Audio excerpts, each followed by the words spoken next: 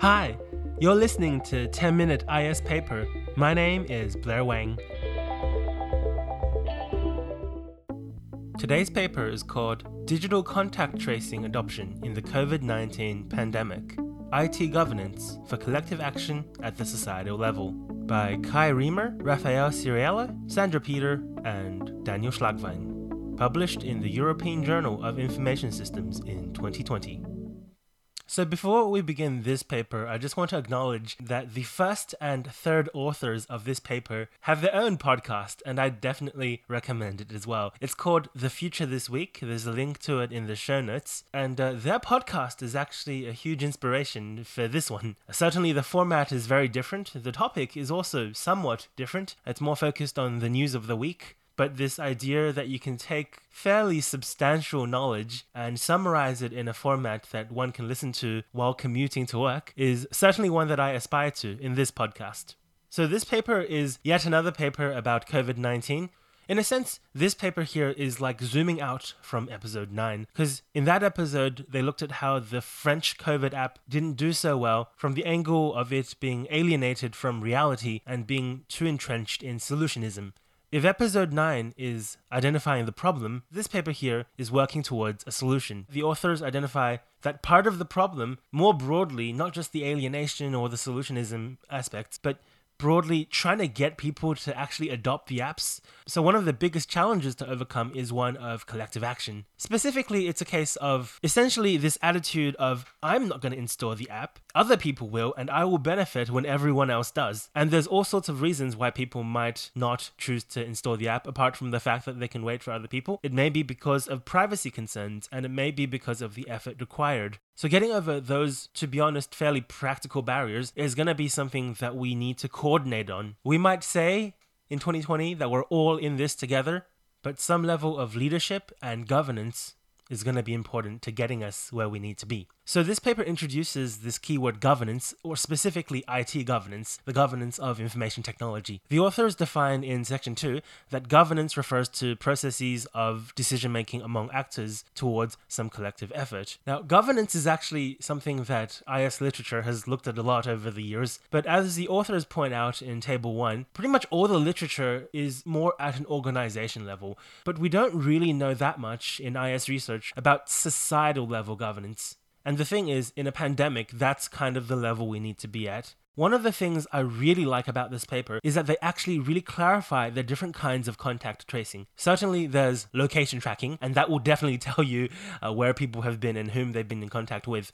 There is also proximity tracing, which doesn't require you to look at locations and GPS data, but it's more just like who you've been in contact with. And that works not over GPS, but over Bluetooth and sharing device IDs. Now that kind of proximity tracing, this paper here points out there's actually two types of those. There's one which is centralized, which is when all that data about which devices your device has interacted with is uploaded to a central server, probably a government server.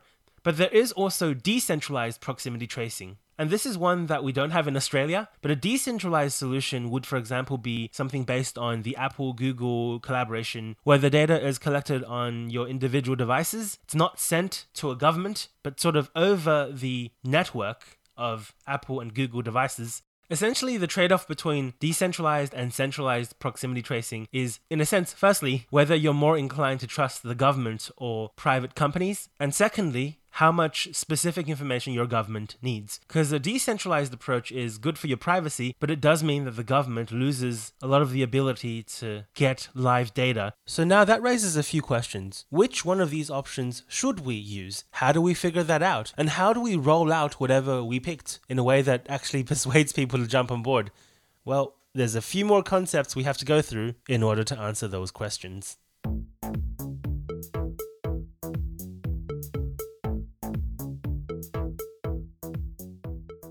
So how do we overcome this problem? Well, in Table 3, the authors summarize different possibilities across two dimensions. One is the decision-making entity. This ranges from private individuals all the way up to organizations, digital platforms, and governments. Now, across these decision-making entities, there are different levels of pushing people to use the app, ranging from voluntary to encouraged, nudged, and mandated. So on one end, with voluntary, it's simply saying, there is this app, you can use it, That's all. On the other end, it's you have to use the app as a legal requirement. Now, in the middle, there's encouraged and nudged. With encouragement, it's essentially opt-in. It's communicating to people the benefits of using the app, but hey, at the end of the day, you have to go and download it. Whereas on the other hand, with nudging, that's really more of a persuasive system design thing, just a little bit more forceful. And for example, that looks a lot less like opt-in and it looks a lot more like opt-out. So looking at these decision-making entities and these different ways of rolling out an app, how do we figure out which one is appropriate for our society?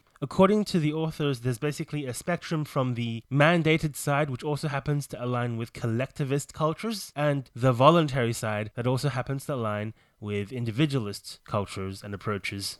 But according to the authors, there's actually 6 factors that'll influence where we land on this society-level IT governance spectrum. And they are the immediate health risk to the population, prior experience with pandemics, cultural values, the role of government in the society, the level of trust in the government in the society, and the level of trust in technology. So just considering these 6 factors, you can already see that there's a certain kind of society that aligns with the mandated collectivist approach. Especially the East Asian societies, they happen to have went through SARS less than 2 decades ago, and they're also from this Confucian-influenced collectivist cultural background. So for example, the authors talk about South Korea. I remember flying to South Korea last year and having my temperature checked at an airport checkpoint half a year before anyone had ever heard of the new coronavirus. And that's a leftover from the SARS pandemic, and it's been there ever since. So in a sense, COVID-19 has reactivated a lot of infrastructure and societal norms that are still there from SARS after almost 2 decades. And so this time around, South Korea and many others, they're fine to use apps that track your location, and this is in a thriving democracy. But because of the cultural norms in that society, people are okay with this. And on the other end are places where that wouldn't work. These are the places that would require a more voluntary, individualistic approach. Certainly, the case of France is among these, as was made very evident in episode 9, Liberté, Égalité, Fraternité, and no mass surveillance. And the authors give the similar example of the US. And what's also common between these two, apart from the cultural values there, is that neither of them went through something like SARS recently. So because of that, it's a lot harder to persuade the public to take something more similar to the Korean approach. But then that's where there's an opportunity for non-government responses, decision-making entities of the individual, including the family and organization and digital platforms. And instead of mandating app use, we can encourage and nudge. We can put in incentive structures, for example, saying that people can only enter a particular office or a particular shop if they are using the app, or some other benefits that you can offer to people in that situation. Now, the authors say that the context of Australia is somewhere in the middle, a balanced approach. That on one hand, a lot of the messaging is very collectivist, that it is a centralized proximity tracing app,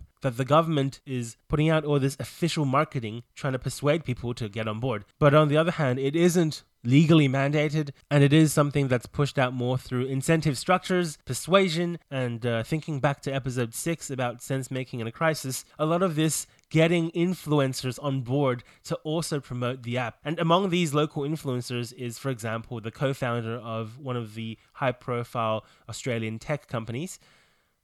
There's a few reasons why I really like this paper overall. It really presents a suite of solutions to that problem of trying to develop an app-based solution to contact tracing, but also in a way that's very contextually aware of those cultural, social, geopolitical nuances. Being aware of those issues will certainly be helpful for the rest of this COVID-19 pandemic, but more importantly, understanding IT governance at the societal level will be really helpful going into the post-COVID-19 future as well.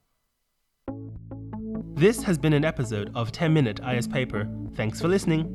The music on this podcast is composed and performed by Kevin MacLeod and generously licensed under Creative Commons. You can find out more about this podcast at www.tmisp.org, and you can reach out to me, Blair Wang, at www.blair.wang.